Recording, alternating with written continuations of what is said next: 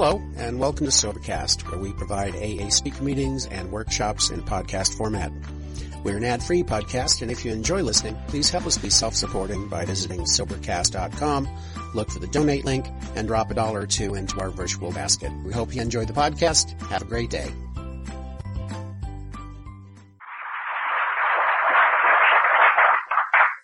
His two henchmen fell down on him.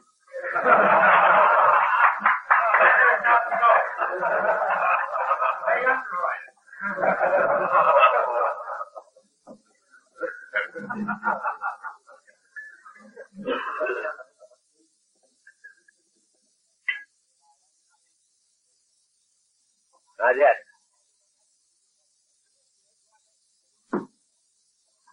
In 1923, I was in the real estate business in Los Angeles. And I had a picture on my desk of an old man with a white beard down about to his navel. And the caption was, "I'm an old man, and I've had many troubles, most of which never happened." I like that real good. This, as we decided yesterday, to be a question period. And Chuck Borden has the first question.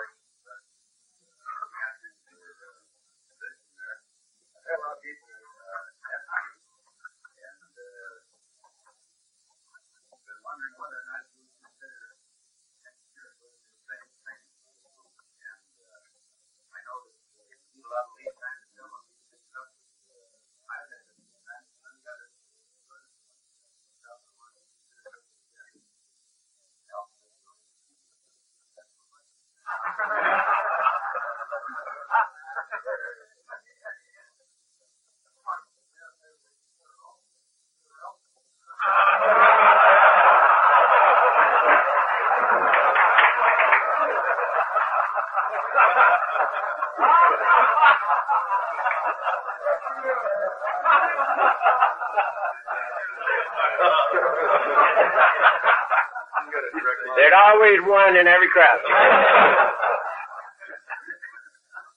Decisions. I don't know. Chuck, we'll think about it.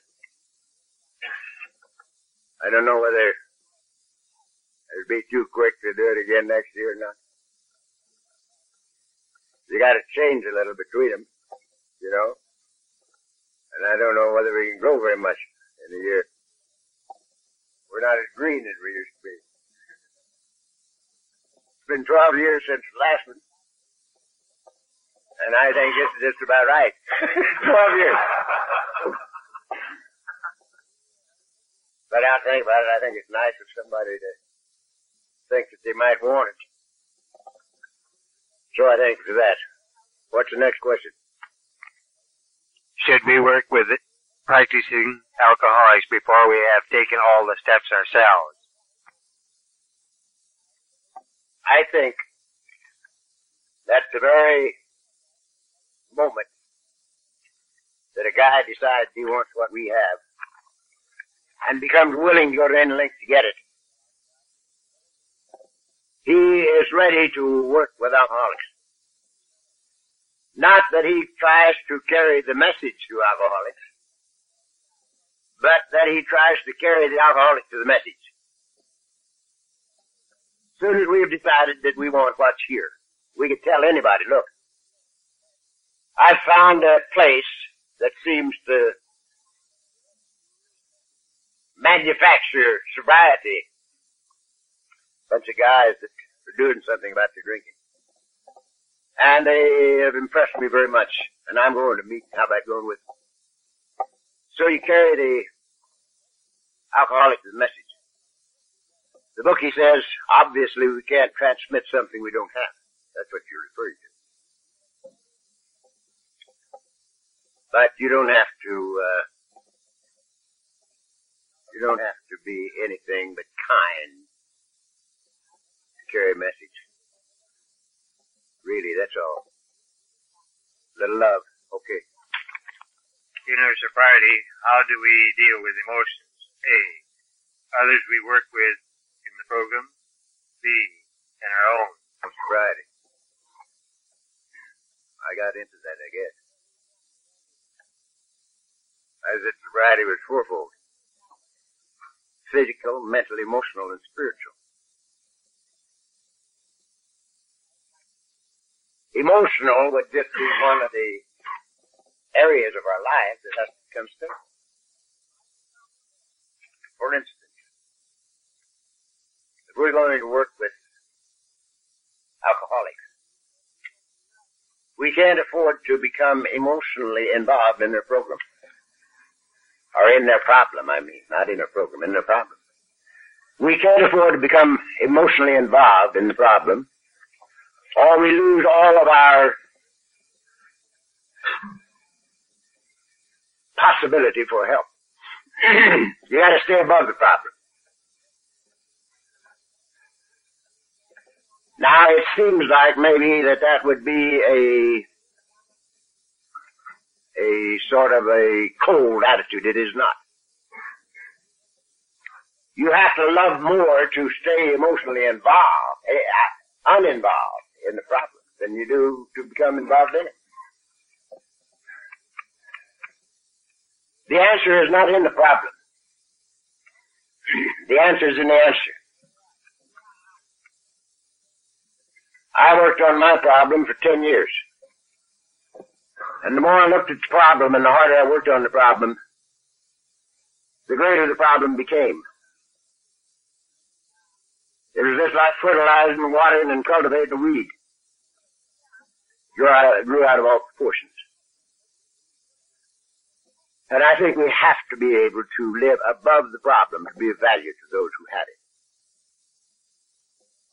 We don't get emotionally involved in the problem. It's not that we love less, it's that we love more.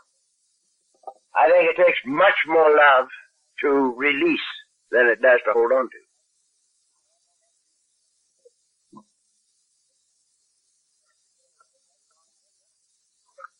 Emotional stability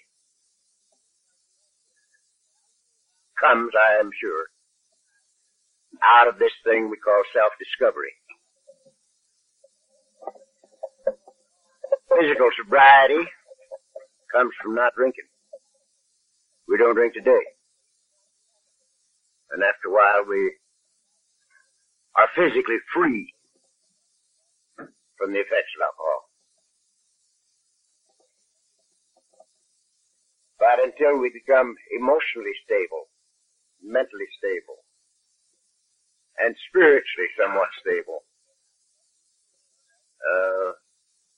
we're not sober. Sobriety is the ability to live comfortably, peacefully, and joyously with oneself. I find much confusion in this area of becoming emotionally involved in the problems of our so-called babies. Many people think you got to be emotionally involved in it. And I think we completely stymie ourselves when we do. That's legit. What about sex after sobriety?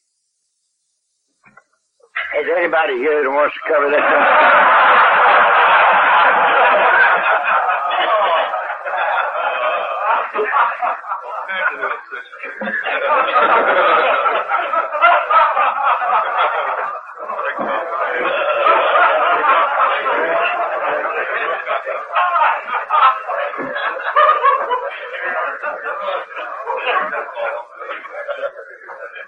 Do you want to speak on that?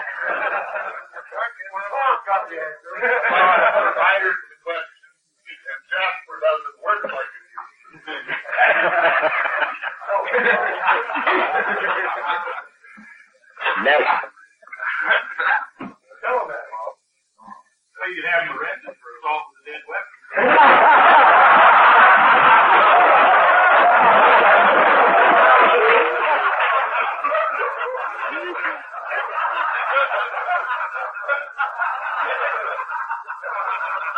I'm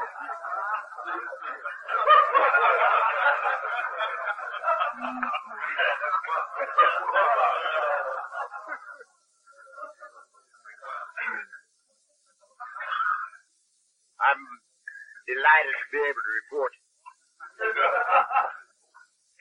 that,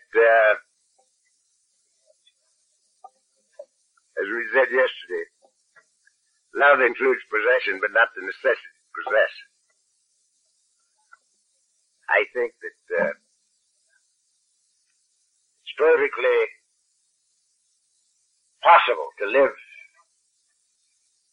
very happily in a marriage relation without emphasis on that particular deal. I know it's quite important. Many people. It's strange how important that it gets at times, and then in a little while how unimportant.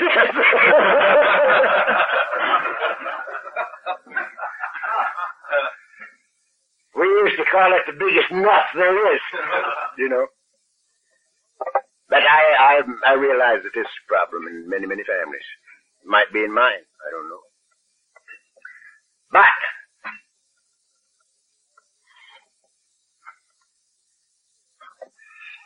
I believe that sex as such should be just as spontaneous as everything else. I think it should come as the result of love. You know, the givingness of self to self in love. And I think that's the only way it has any value at all.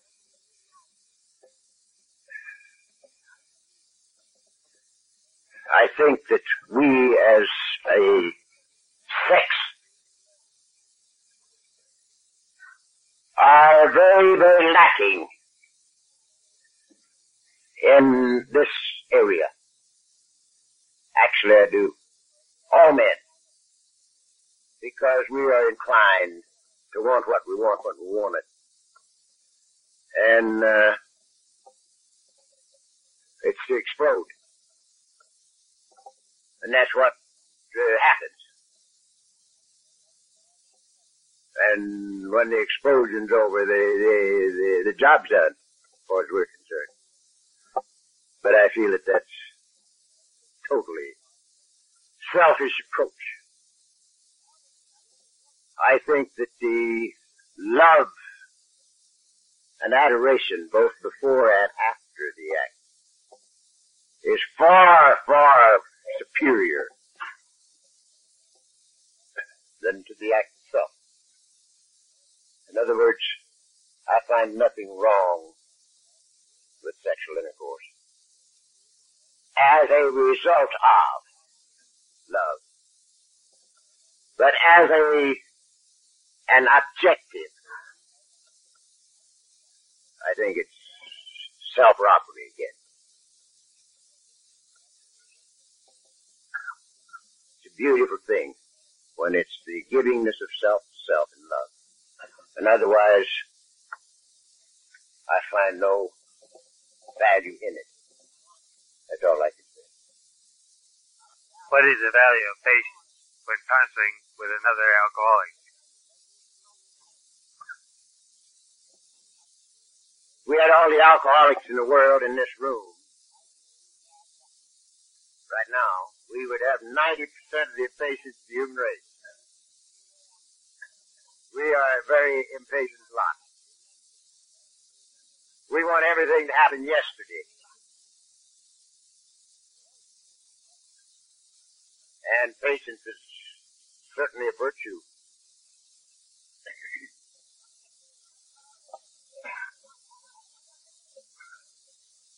I doubt very much if our value as a counselor would equal our value as a listener. If you can get the guy talking, or the gal, you can get them talking. This is the deal. In my own case, if I'm talking to somebody new, the one thing that I listen for is the first attempt at a belly laugh. This ain't no big deal. You can't get serious. An alcoholic cannot take a preachment or lecture. We know all about the preachment and the lecture. We've given them to ourselves 1,000 times. We know exactly what they're going to say before they say it. And so, the sharing and to get them to talk and be a good listener gives the counselor more value than talking himself. We're not experts on anything. And it's the simple little thing that opens the door. It isn't the profundity. Nobody ever got sober on profundity. Nobody. It's little things. Many of you heard me tell this, but I was talking at the Bob White group many years ago on Santa Barbara and Van Ness. And there was a drunk in bad shape sitting right about there where Castle is sitting. And came time for him to light a cigarette. And he couldn't do it. He couldn't get the things to make. And he struggled. And after a while, a little old lady that was sitting next to him reached over and took his cigarette and his match and lit it and put it in his mouth. And the next year, I was there at the same time. And this guy got his birthday, first birthday. And I thought, well, I must have done pretty well, you know, and that's all.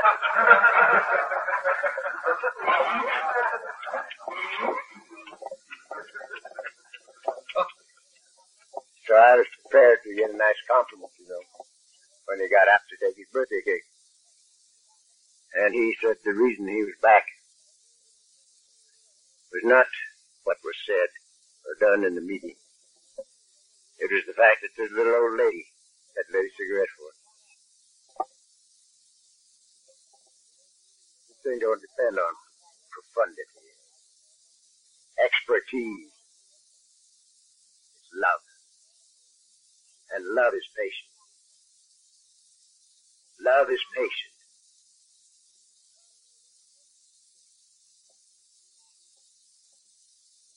Another one that I love to think about. This happened to the Hoffer group. I talked there on Friday before Christmas every year. And 10 or a dozen years ago, there was a guy sitting along the wall. There were benches along the wall. And he was leaping. He wasn't shaking. He was leaping. And I went home and sat down beside him before the meeting started. And I put my arm around the guy. And I said, son, this ain't no big deal. If you don't drink, if you don't take that next drink, 3 days you'll be pretty nearly well, physically. Just put it off. Don't take that next drink. It ain't no big deal. Make a game out of it. You can go for 3 days without a drink. See what happens to you. And for years, he's gone by me, at least once a year in some meeting. And he gets right up to my left ear and he says, son, it ain't no big deal. He goes on about his business. So, yes, if you love him, you're patient. Next. How do we surrender and turn our will to God when after asking for guidance, we still ponder at times? There are many times when even prayer is like braying up a chimney. No way can you seem to make any conscious contact with anything. Everything's futile. You have no purchase it all up there on the end of that line. And that's what the book means when it says, when everything else fails, get your wet drunk. Because, you see, when we're feeling futile, we want something. We want something. And it isn't happening. And there's no way that you can want something when you're working with a wet drug. No way. You can't think about yourself when you're working with a wet drug. That's one place where you give all your attention and love to the thing you have. If it's just simply to outmaneuver it.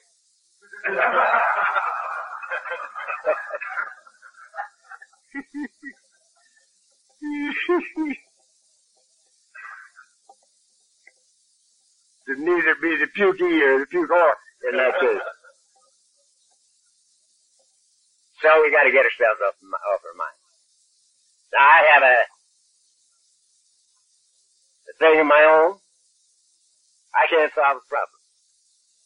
No way I can solve a problem, and I haven't tried it much in these last 29 years because I've expected guidance and direction. But if I wake up to the fact that I'm all tied in a knot, working on something, and I'm just completely rigid almost, subconsciously I've been messing with this thing and beating my brains out. And I recognize it. And this is my little deal, and it works for me right along. As I said to you, I share everything with my own God, good, bad, and indifferent. And in this case, I say, look, Dad, I'm beating my brains out over this problem, and I don't know the answer. You do. And when you get ready to give it to me, I'd certainly be glad to have it. Sure thing. And I'd dump it. And I never look at it again. I just dump it. That's it. And in a very short time, I find out that it either wasn't a problem in the first place, which is about 50% of the time, or I have the answer. It's the self-concern and the impatience that bring about this sort of an impasse in our own lives. And to get ourselves off our mind, there's nothing more highly recommended than to sit down with a wet drunk. Does that do you any good? With ego and self taking over periodically, do I analyze and look for answers to much? You're a mess.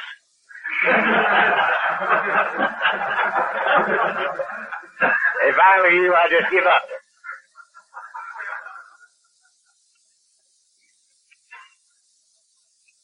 I find so many of our people, even in the grapevine, I find so many of them writing about self-esteem. Building self-esteem. I hear people get up here and talk all the time about you have to learn to love yourself before you can love anybody else. And I am most grateful that that ain't the case. I never spent any time trying to build up self-esteem. I never spent any time trying to love me. I wouldn't have taken me with a large dowry. I hated my damn guts. And so, I got busy doing things this book suggests. And it wasn't trying to learn how to self-esteem me or to love me so I could love you. I don't think that is the way it is at all. Francis says, for it is better to love than to be loved. It is better to understand than to be understood. For it is in giving that we receive. It is in forgiving that we're forgiven. And it is in dying to self that we awaken to eternal life. And that's exactly what we've been talking about ever since we've been down here. It's exactly what we've been talking about. I don't believe that an image fell. I don't believe that an image of me would add anything to my life at all. I haven't any more image of me than I have of a walrus. That isn't what I'm interested in. I'm not interested in an image of me. That's not why I'm here. I'm here to share me with anybody that wants me in love. And let the chips fall where they may. I'm not even interested in your opinion of what's happened, except when you want to give it to me. That's not my deal. I love you. I love you, and that's all I have to do. That's what I'm interested in. That's my deal. It's not my deal who you love or what you love or what you think. That's your deal. I love you, period. I don't even have to concern myself about what you think of me. I got no image at all of me. I think of myself exactly as that big window up there in front of my chair. That window, to me, is me. And when there's no obstruction, the light comes through. But the window is not the light. And I think of that drape as my ego. And when that drape's closed, the light don't come through. But just as the window is not the light, the drape is not the darkness. It just shuts out the light. So my business is keep the drape open, Phil, and let the light shine. And I don't furnish the light. I'm a channel. I'm a channel. You and I are necessary to God as channels through which He goes forth into His creation. We're channels. And we get ourselves out of the way and let it be. And let it be. Now, as we said last night, and as I say to me all the time, I'm either going to run my life and take the consequences thereof, or I'm not going to run it and take the consequences thereof, and I can't run mine. And I don't get involved in running my life. I get involved in living. I think losing yourself in life guarantees finding yourself in God. Guarantees it. Because all you got to do is to get rid of the roadblock. You lose yourself in life and find yourself in God. And Phil, I wouldn't, if I were you, I wouldn't spend another 5 seconds trying to find self-worth or anything else. To find yourself, yes. To realize that whatever it is you're looking for is right here. What you're looking for, you're looking with. What you came here to get came with you.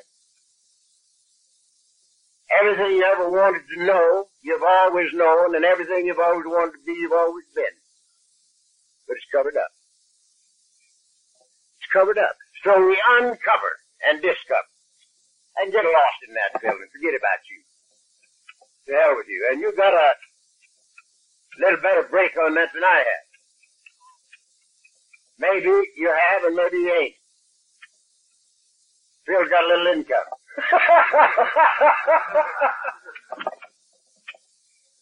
So it allows him to have a little more time on his hands than maybe he should have. You know? You hear yourself? I think that's it. Forget about old Phil and just do, and let the chips fall where they may. The beautiful thing about this deal is not to get serious about yourself.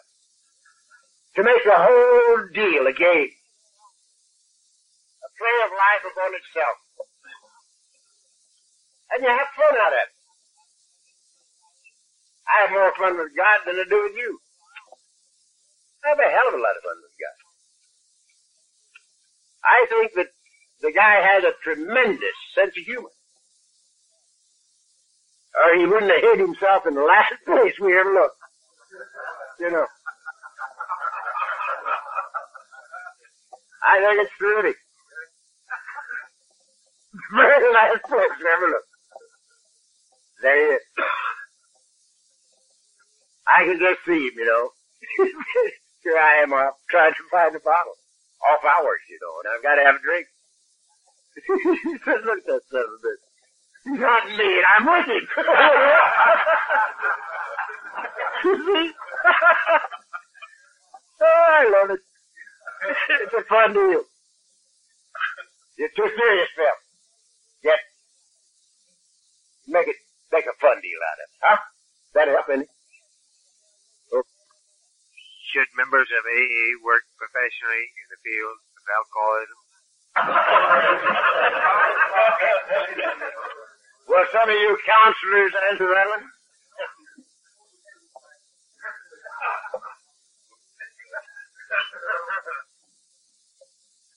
I do not really care much to comment on it, but I would say this. It's awfully hard. It's awfully hard for amateurs like us to get mixed up with professionals and stay amateurs. We're a strange bunch. All we have to do is to rub elbows a little while with a doctor and we become doctors.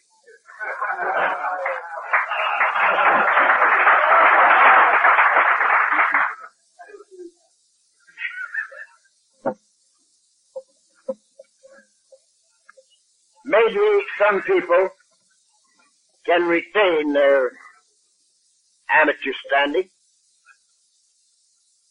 in working for money in the field of alcoholism. I don't know, maybe they can. But in my personal life, I've met only one that seemed to do it, and he wasn't around long enough to really see whether it was going to work out or not. And that was Warren Snyder. Warren died about a year or so after, 2 years after he started working in the field of alcoholism for money. Now, the one thing that would seem to be furthest from a paid 12-step call would be working with the National Committee on Alcoholism. Because the National Committee on Alcoholism has no recovery program at all. They are educational and referral. That's their business, and that's not the business we're in. So it would appear that there would be no conflict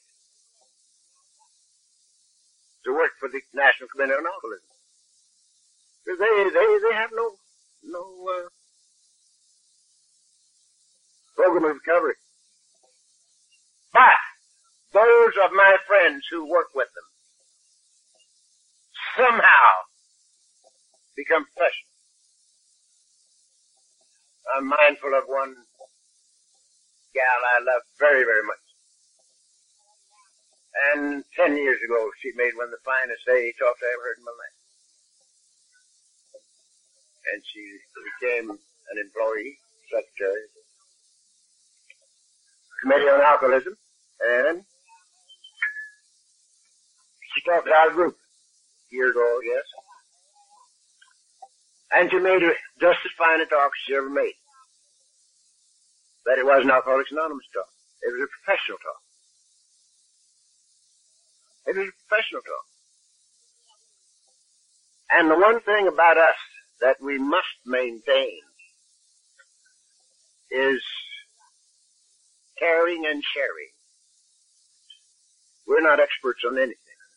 We share our experience, strength, and hope. One with another in love. And so I haven't seen anybody even be able to do that kind of thing without seeming to get lost in professionalism. Incidentally, it wasn't 3 months after that talk that she was in the hospital herself. Not, I'm sure, for either pills or drinking. I say I'm sure. I'm not sure of anything. I'm like, really, I don't know nothing. But she was in the hospital for a sort of a breakdown of some kind. I can't do it. Personally, when I talk for organizations that have an honorarium, the thing I do carries an honorarium for, say, $75 to $150. I won't take it. I don't take it. Because whilst they don't know it, I'm going to play this. I learned what I'm telling them from you guys. From drunks who don't drink. And I can't any more take an honorarium than I can fly. Because you guys didn't charge me a thing. You didn't even ask me if I had anything. The only thing you said to me is, Mister, were you looking for somebody? And I said, no, sir. And he said, well, what were you looking for? And I said, it was interesting, sir. I was looking for sobriety. And you lit up like a Christmas tree. Took me in and rocked me to sleep. Now, I'm certain that any alcoholic is totally free to make a living. I think we're entitled to make a living. But if I were a preacher, excuse me, Dave. If I were a preacher, I would want my business on the side. Because I would not want to get up here and try to tell you monkeys what you want to hear.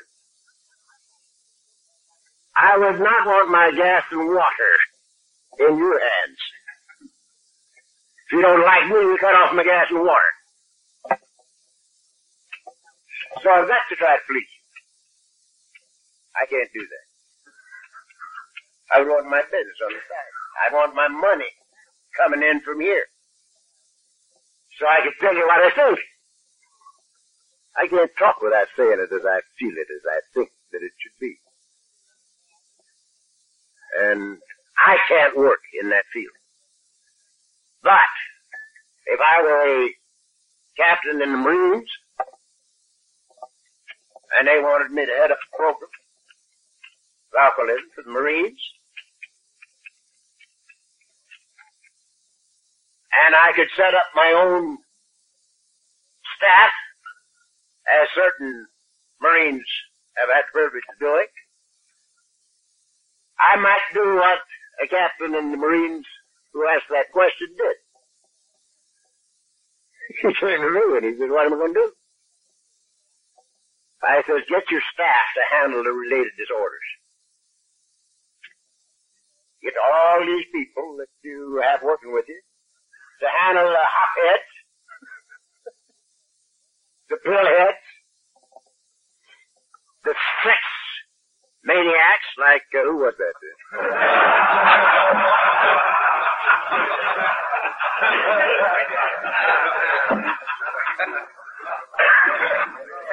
And you deal in Alcoholics Anonymous, the drunk and Alcoholics Anonymous. And that's what you did. And it's worked out beautifully, and I don't see it's doing you any harm. Yes, Dave. Should members of AA attend meetings of Al-Anon? Are we missing anything? Well, I think you are, because most of them are women in Al-Anon.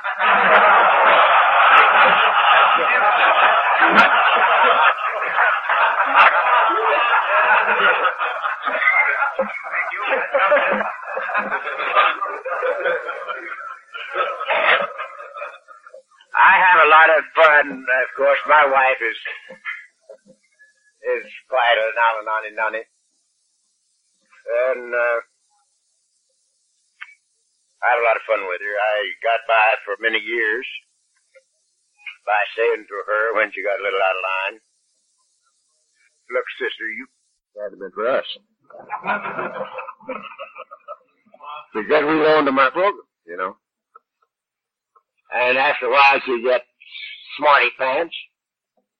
And she started saying we wouldn't have needed a program if it hadn't been for you.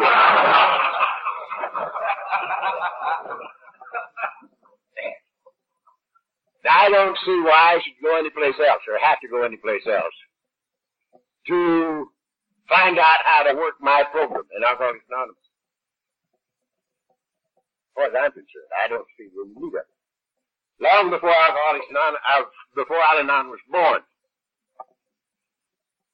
when people were coming to me and saying, "You got to get this guy sober or this gal sober," I was saying to them, maybe, this is the best time in your life to find yourself. Maybe the only chance you've got to help this outie is not to come to me, but to apply these principles to yourself. Find your own peace and maintain your own peace in your own household. And it might be the only good thing you can do for that drunk. This is a long time before Al-Anon was born. And that's what they're trying to do. They're trying to find living answers in our program, which we must find along with sobriety. And I don't mind going to Al-Anon meetings. I talk before Al-Anon meetings a great deal. Matter of fact, you people don't know it, that you're looking at the greatest Al-Anon speaker there is. A few years ago, a Swede from Dallas called me.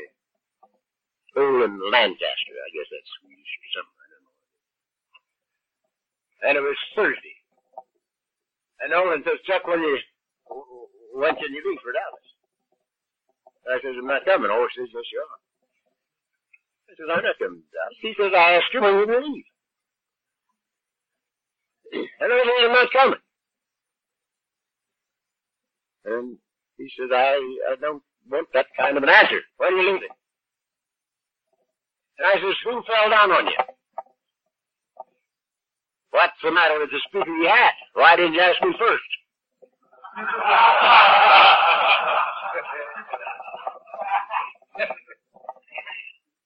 "Who ran out on you?" He says, "None of your goddamn business."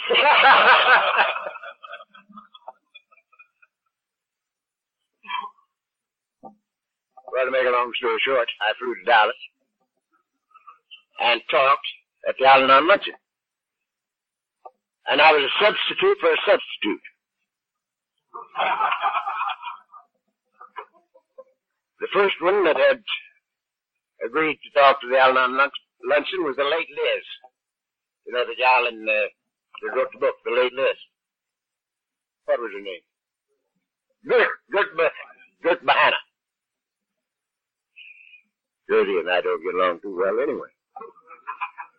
But she was the gal that was supposed to talk. And she pooped out. And the next one was Adela Rogers St. John's. And she pooped out. So I'm a substitute for two broads. Substitute for a substitute. And they still say down there that I give the best Al-Anon talk to them. So, I just use that in to make it hard. No, there's no reason you shouldn't go to an Al-Anon meeting if you want to. Next. How do you prove love? Why, I don't think that you prove anything. I don't think we've got anything to prove. Nothing to win, and we're not going any place. I'll have to tell you again, I said this in this meeting already, but I'll spell it again because I love it myself. This certain doctor called me at midnight. And he says, what's your definition of love? I said, it's the same as this 10 o'clock in the morning. But then he called me at midnight and asked me what the definition of love is. He says, what's your definition of love? I said, you won't like it. He says, what is it? I said, it's action. To talk about love is like talking about humility. I feel very humble this morning, boys.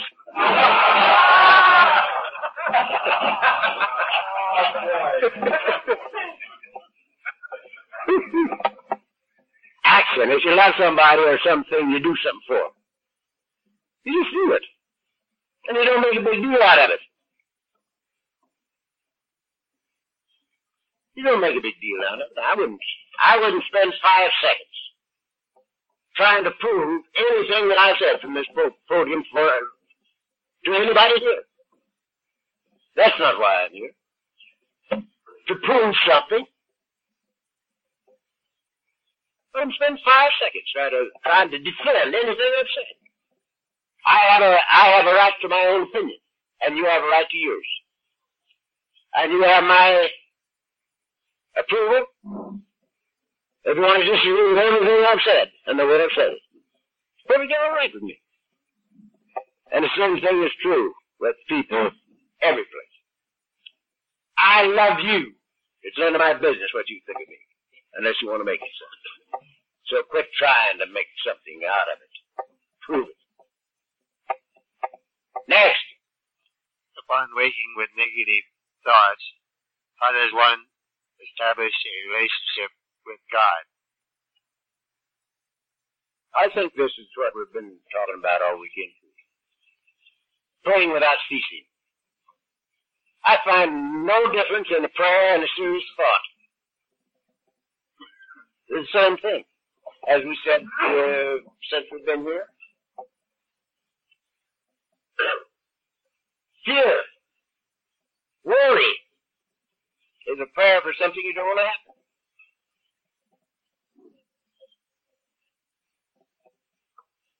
To live in the conscious awareness of the living presence of God.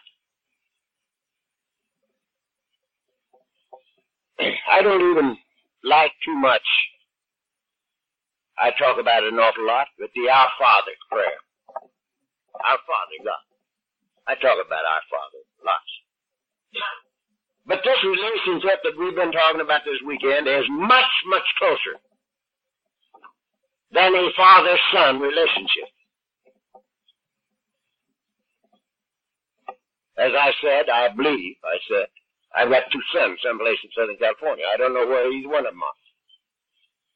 This is impossible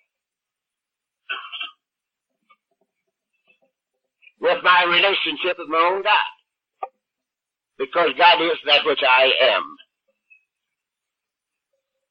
God is that which I am. I couldn't breathe. I couldn't be. There would be nothing. I would be extinct but for God. Because God is life. And there's no way to be separated from God in reality. The only separation there is conscious. The feeling of conscious separation from. Let fear. Very real as an experience, but not reality. So, I don't think that we ought to wake up feeling any different than we went to sleep. Or feeling that it's any different than 10 minutes after we get up. Now is the deal. How is it with me right now? How is it with me right now? Now, if I had to get up and start praying right quick to feel good, I don't think I'd feel good when I get through praying. I think you ought to feel good right before I start to pray. And again, my prayers, I don't know when they start and stop. I feel like better launch a little in that deal. Because I like to live in the conscious awareness of the living presence of God. In a relationship with everything around me. Everything around me.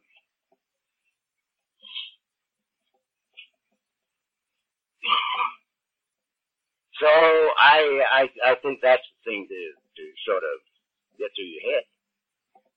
That now is the time. You see, this is so very vital to me because tomorrow was always the day I was going to straighten up and fly right. Tomorrow I was going to do it, you know. But tomorrow I never got here. Every time I came to, it was now, and I was thirsty.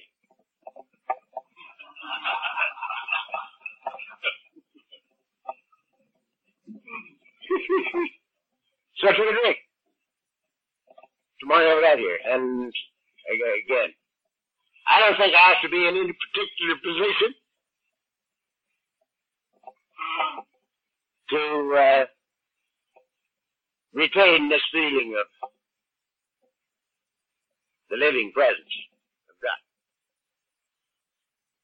I don't think that it happened in a church or in the mountain or in the temple or in Jerusalem. It's in my own mouth that I might know it and do it. So that's the only answer I have for that. Yes. When did you really start trusting God all the way? I don't know. I don't know because I discovered that it had happened, you see. I think it happened when this thing was burned out. The first time. I think that's when it happened because I was in here, this was me all the time. You know. But to be born out of conscious separation into conscious unity makes it a reality. A belief in God is good, but it is not good enough for alcoholics. We have to live in God. To live in God. That's what this whole thing is all about. To get us out of our own way. So that we can go about our Father's business. That's the only business I've had for 29 years. I'm in a business. I go about my Father's business. And that's my business and His business take care of it. And it's just as natural and normal as breathing. I expect it. Not that I'm sitting around in expectancy and waiting for somebody to pick up the phone or to ring it. It's just my being. I know that every good and perfect gift is from His hand. Father Barney said to me 10 years ago, we were driving under the Garden Freeway. I was taking him home with me. We'd been in the office. And just as we went under the freeway, he said to me, Chuck, how in the hell do you fulfill your commitments? I said, what are you talking about? He says, you've got 3 lives. And any one of them is enough for anybody. And you do all 3 of them. How do you do it? And I said, Father, you ought to know that better than I do. You're damn jetty. You can study it all your life. Why do you ask me that question? He says, why, how do you do it? And I says, there's no division in my life. There's no division in my life. When we practice these principles in all of our affairs, gentlemen, there is no division in life. There is nothing that is more or less important, and there's nothing that is more or less spiritual than another. Your business is just as spiritual as your AA. Your AA is just as spiritual as your church. Your home is just as spiritual as both of them. Substance is just as spiritual as, joy, just as spiritual. Every good and perfect gift is from His hand.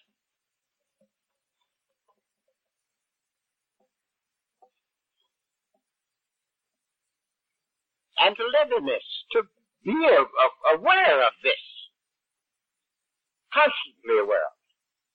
And that's what I was telling you yesterday. To trim the sails. To trim the sails. Some ships fly east and some fly west by the self-same wind that blows. 'Tis the set of the sail and not the gale that determines where it goes. And so, trimming the sail, saying to myself maybe 50 times a day, God is my refuge and my strength. I don't know why I do that. I'm not afraid of nothing. I'm not afraid of you. I'm not afraid of God. I'm not afraid of the devil. I'm not afraid of tomorrow or yesterday. Why would I be saying, God is my refuge and my strength? Lift up your eyes into the hills from whence cometh thy strength. I love the hills. I love God.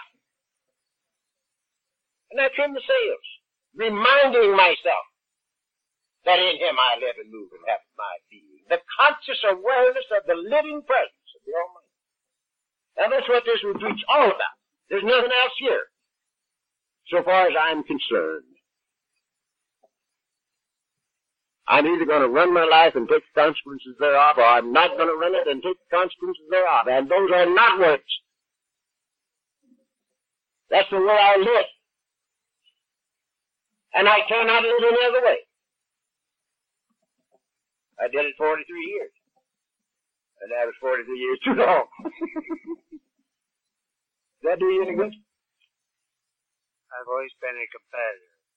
How do I remove competition from my life? It's a strange thing to me again, that I have been a competitor all my life. I was corrected this morning because there's a man here 2 years older than I am. Sure don't look it, but he had a very sheltered youth.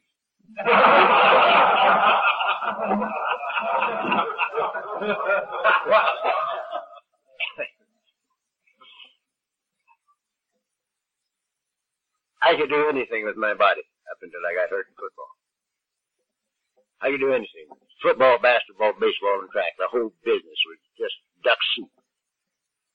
Old Walter Cap said years ago, the only way I could keep from being an All-American was to get hurt. So I got hurt. Got removed from football. Competition was my life. I had a brother that was 3.5 years older than I. And we were competitors. From the time I could walk until I left home at 20, we were in a fight. Lasted 20 years on the installment plan. And he was 3.5 years older than I and 3.5 years stronger. And up until I was 18, 19, 20, he could whip me. But he couldn't make me believe it. He could not make me believe it. We'd start a fight as kids 2 miles from home. And every time he got off of me, I'd dog him. And we'd end up in the living room and Mother'd whip us both. And I left home at 20 thinking I could whip that guy. He never did make me believe that he could whip me. So, competition, yes, it was my life. Now, I do a lot of lawn bowling.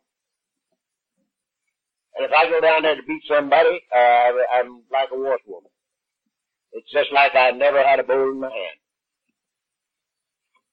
But if I go down there to do the best I can with what I got, and enjoy my competitor's shot just the same as my own, I can beat anybody in the place.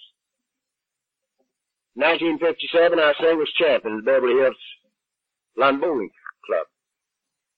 And I only bowl twice a week. I bowl Saturday and Sunday. And all the rest of them bowled all day. And you know, that's a delicate game, lawn bowling.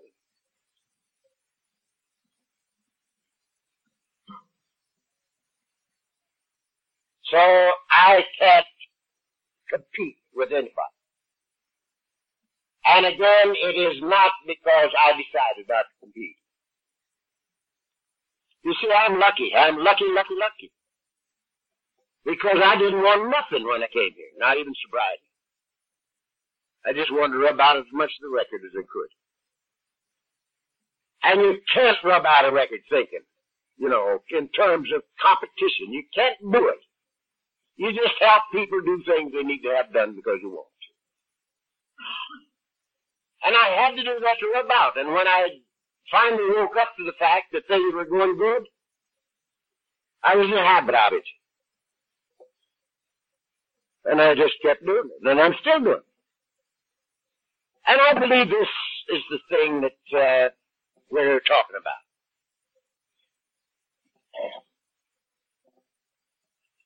Our civilization has laid so many things on us that are totally extraneous. You have to be this and have that and be known as before you can live.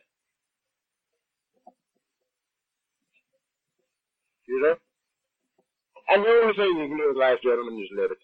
Being is the only thing that counts. The this of the now is the only thing that counts in this life.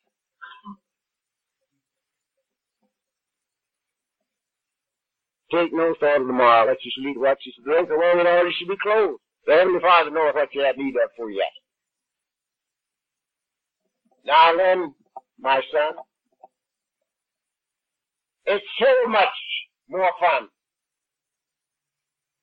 to get as much fun out of your opponent's shot as your own. It's so much more fun. It's twice as much. And if you're in a foursome, it's 4 times as much.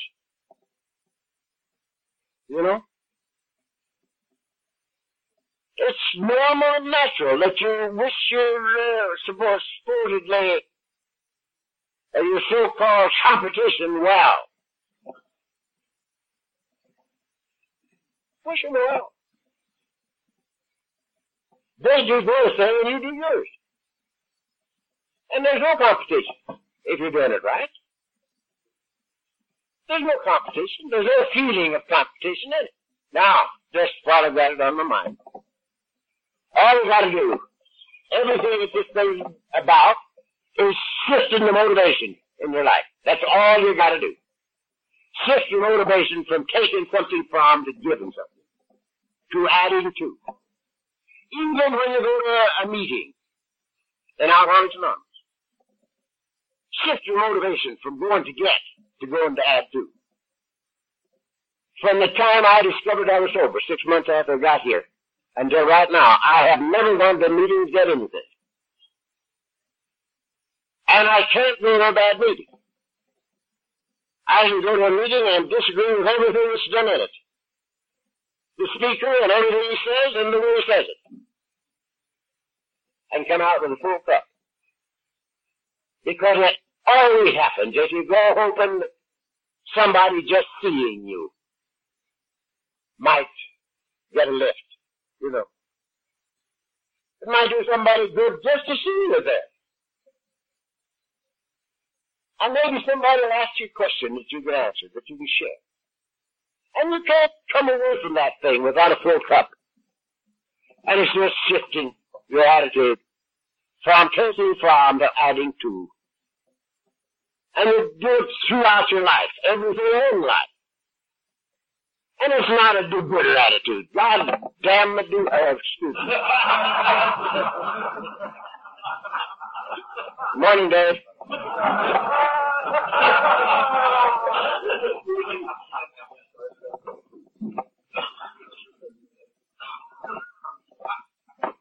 It's not that you want to be, to be a do-gooder. As you said yesterday, to be good for something is self-robbery, even if it's to go to heaven.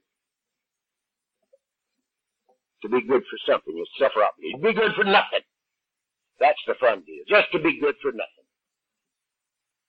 How do I overcome the insistence of my family and business associates that I should make plans for tomorrow and the future? Okay.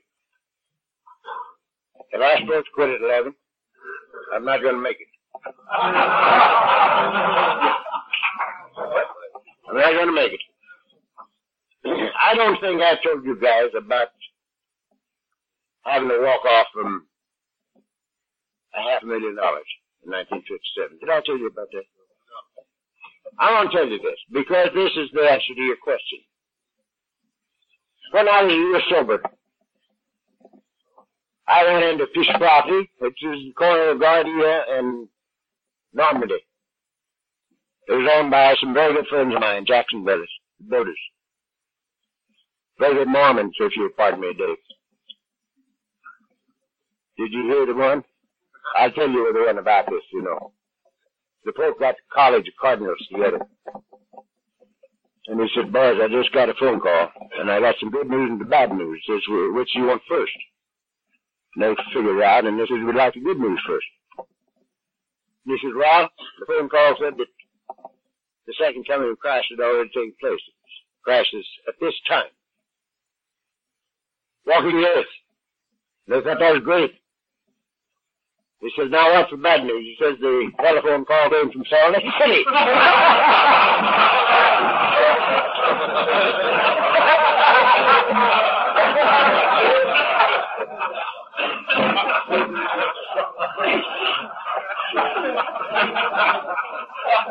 So, I knew this property was 10 acres on the corner down there, and I knew it was a tremendous buy, and I thought it was a good place for a market. In my early years in the market business, I got all of my business from promotions. I found who owned properties and talked to them about either leasing them or building a building or whatnot, you know. And if they wanted to do something, I'd get a tenant for it.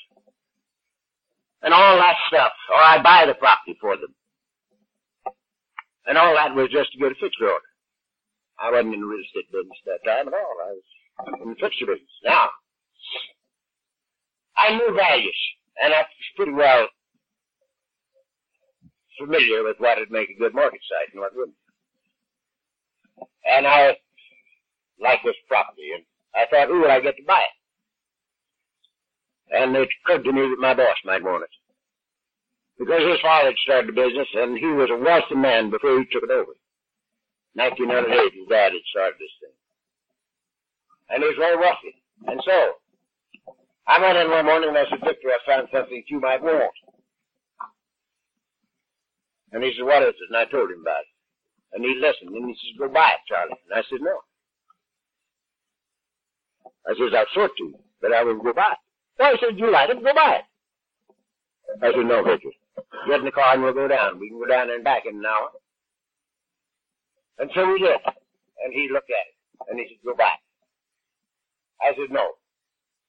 Let's find out if anybody else in town likes it. Let me bring a couple of market operators down here and see if they like it. See if they like to have a building on it. He says, Charlie, you like it, go buy it. And I went and bought it. And when I got to escrow, one night after everybody'd gone but his secretary and myself, he called me in. The two of us were with him. And he says, Charlie, I didn't want that property. I don't want it. I don't need it. I want to get you in the same position I'm in. And as soon as I get you in the same position I'm in, we'll retire together. Now I'm giving you 25% of this deal. 25% of this deal is yours.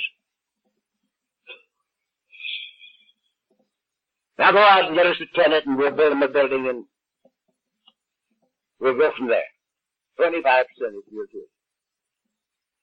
And I went and I got bonds to take a deal on it. They didn't like it. But, said they, this is the first time we've ever had any chance to do anything for Charlie. And he's never given us a bum steal yet on location. So, let's take it. It can't be that bad. It can't hurt us much. So they took the deal because of me. And they knew about my 25%, not only from me, but from Victor. And so, we built them a building. Jackson Brothers built it. And he built it for half a fee, 5% instead of 10. Because I'd known them since they were labor contractors, the two boys and their father and an uncle. contracted labor for duplexes over there between Highland and La Brea and North of 3rd Street in Hancock Park. And I was a duplex king. We worked together a lot. And we knew each other good. And so they wanted to do something for me too. They built a building for half the fee. We needed a loan. I went to Vern Jenkins, who was chairman of the board of Occidental Life. And I called on his son. And he got us over. And Vern thought the sun rose and set in me. So I went down to him. I says, Vern, we need a loan to build a building. He says, what do you want? He says, you got anything you got down here, including the company. Just tell me what you want and you got. And so, everybody in the deal knew all about it. And we built a building and Barnes opened it and it was a bonanza. From the very beginning, it was a bonanza. We were getting from $1,700 to $2,100 a week rent. A week, gentlemen, rent. Because we had a percentage lease. Had it out, it was just so good. 100, 125, 140,000 a week they were doing volume in that. On a percentage lease. And everybody was very happy. And then I got no-ass department stores. And we built them a department store, and they went the same way, and everything was beautiful. To make a long story short. 10 years later, in my 11th year, Victor was going to retire, and I was going to retire with him. Now, all this time, we had talked about this thing. We talked about what I was doing. We had laughed and cried together because we're just as one man. Up until the last year. And my 11th year, it seemed like the guy was going away from me, but I just thought it was because he was retired. And he was, you know, his mind was on something else. But I was retired and we talked about it for 10 years. And when it came time to do it, well, incidentally, the next thing is I bought that house where I live now. Because I was going to retire. Because my part of this deal was worth $500,000 for this time. A minimum of $500,000. And that was my security, you see. So I was going to retire. Now I had very, very good, commendable motivation. I was going to retire and spend my whole time working with bums like you at my own expense. There's nothing wrong with that motivation, huh? So I bought that house to retire. And it came right down to the wire. And Vic couldn't do it. He could not do it. It was too much money. And he had to deny the whole thing. And it was impossible. Because we had been just like that. We had laughed and cried for 10 years. And we discussed this thing time and time again. We were going to retire together. And he couldn't do it. It was too much dough. And he had to deny the whole Dublin thing. Now I was naturally destroyed. Because I could not believe that this man would do that. I couldn't believe that he could possibly do it.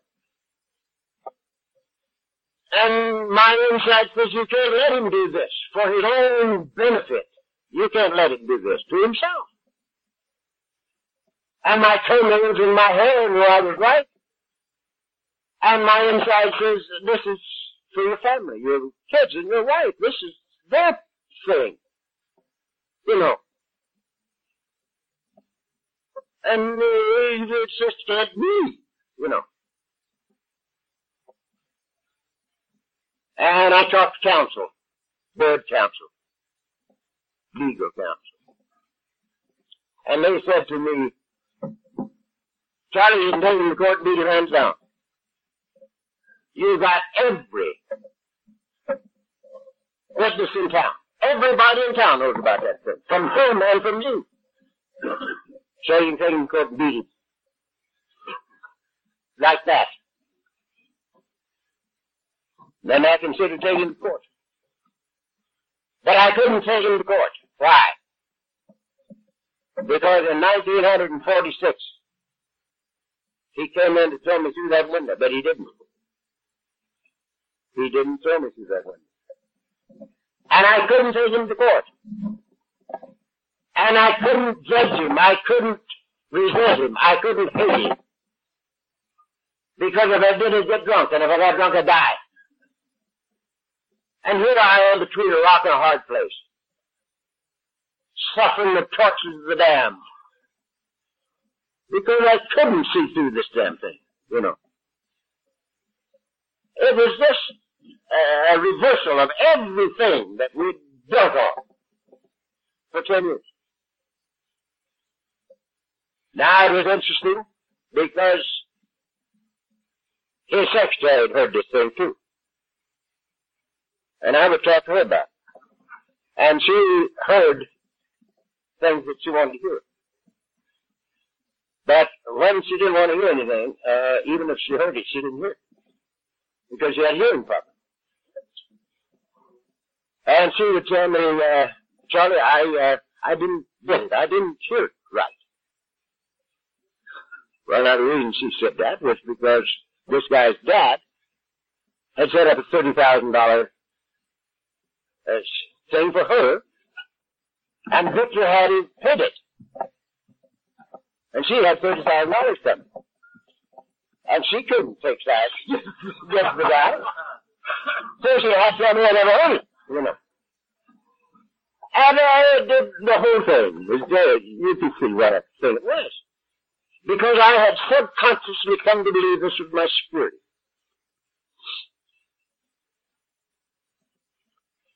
And it took me a whole year of the most excruciating pain.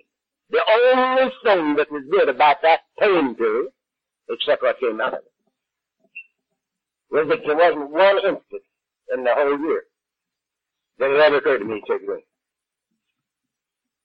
Now that's something. Because I suffered the tortures of the day. But, long towards the end of the year, I came to see that there's only one security. This is the answer to your question. There's only one security. That's my own relationship with my own God. There are no values out there. The values are here. There's evidence of value out there, but no value. The minute we put a value on $1 million, we're tied a noose around our necks.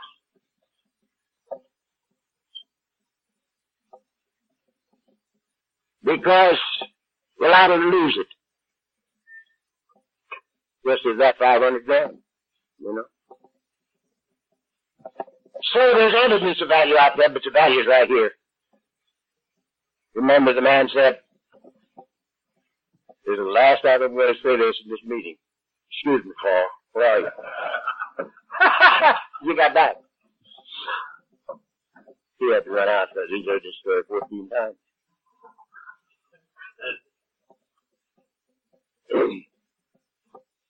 The man said, lay up for yourselves treasures. No, he says, don't lay up for yourself treasures on earth, where the rust corrupts and thieves break through and steal. But lay up for yourself treasures in heaven, where rust does not corrupt and thieves don't break through and steal. Because where the treasure is, there will be the heart also. So I had to come to see that there's only one security, and that's my own relationship with my own God. And when that happened, I called Dick in one night. Everybody was gone again. Dick and I. And I said, Victor, I want to go through this deal with you once more. And I don't want you to let me make one mistake.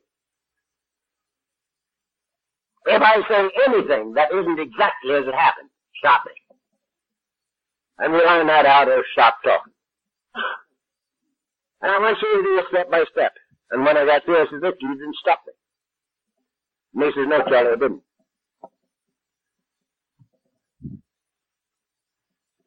And I said, is that exactly the way it happened? And he said, yes, it is. And I said, Victor, you take it. You need it. I don't need it. God bless you. Thanks for listening. I hope you enjoyed the podcast. Sobercast is ad-free, and we'd like your help in order to keep it that way. So if you'd like to help us be self-supporting by pledging $1 or $2 a month, visit Sobercast.com and look for the donate links. Thank you very much.